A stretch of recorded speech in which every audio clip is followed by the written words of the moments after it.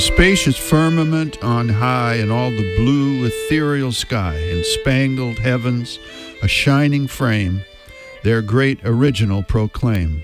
The unwearied sun from day to day does his Creator's power display, and publishes to every land the work of an almighty hand.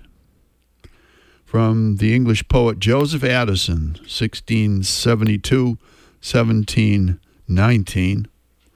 Good morning, everyone. I'm Rob McCall. This is the Awanadjo Almanac, a collection of natural and unnatural events, rank opinion, and wild speculation devoted to feeling at home in nature and breaking down the wall of hostility between us and the rest of creation. This is the Almanac for September 27th to October 4th, 2013. The new Hunter's Moon. Some natural events. Scattered reports of frost in town and some bright Canadian highs blowing through bring down the red and yellow maple leaves and the bronzy ash leaves and draw the smell of wood smoke into the air.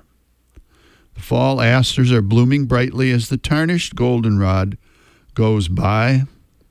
Bird migrations are underway with hummingbirds gone from the feeder, hawks brushing the hilltops, Canada geese honking a chilly farewell, and great blue herons heading south like flying compass arrows. The annual human migration is in full swing, too, as summer places are closed up and the keys turned over to caretakers. Winter well, we'll see you again come spring. Field and Forest report, a young fox wandered into town this past week, still sandy-colored with black legs and feet and a white-tipped tail. A chorus of squawking crows followed through the treetops wherever little Kit Fox wandered. The young of many mammals must leave the family this time of year to find new territory and food supplies, and unfortunately the outcome is not always happy. Under the oak trees, the ground is littered with leafy twigs clipped off by the squirrels to be stripped of their clumps of acorns once they land on the ground.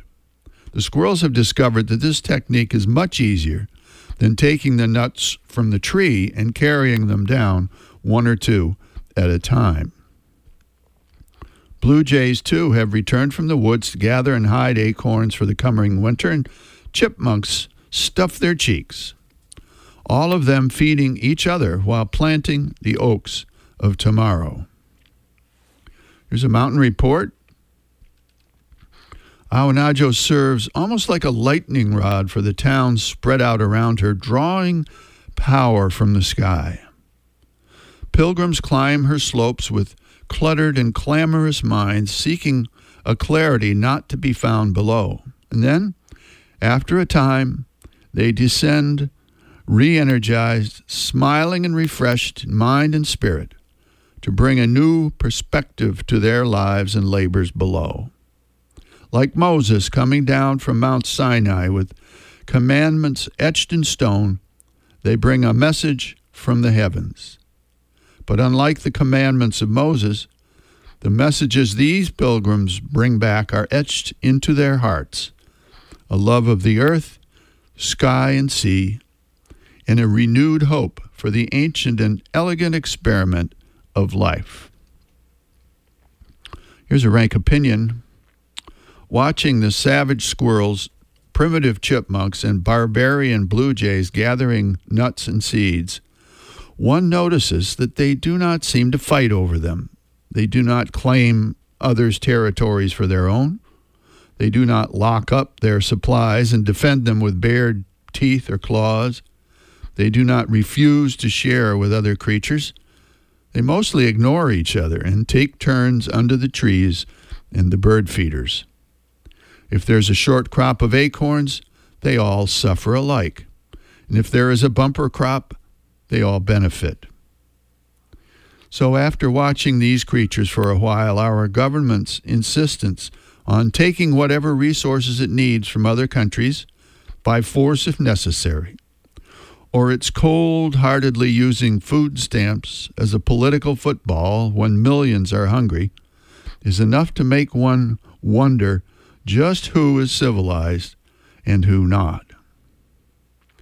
Finally, a couple of seed pods for you to carry around with you.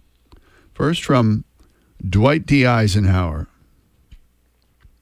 Though force can protect in an emergency, only fairness, justice, consideration, and cooperation can finally lead to the dawn of eternal peace. And from Mahatma Gandhi. What do I think of Western civilization? I think it would be a good idea.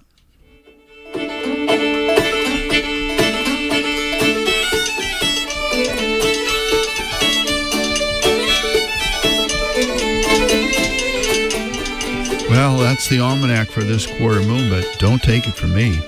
Go out and seed for yourself.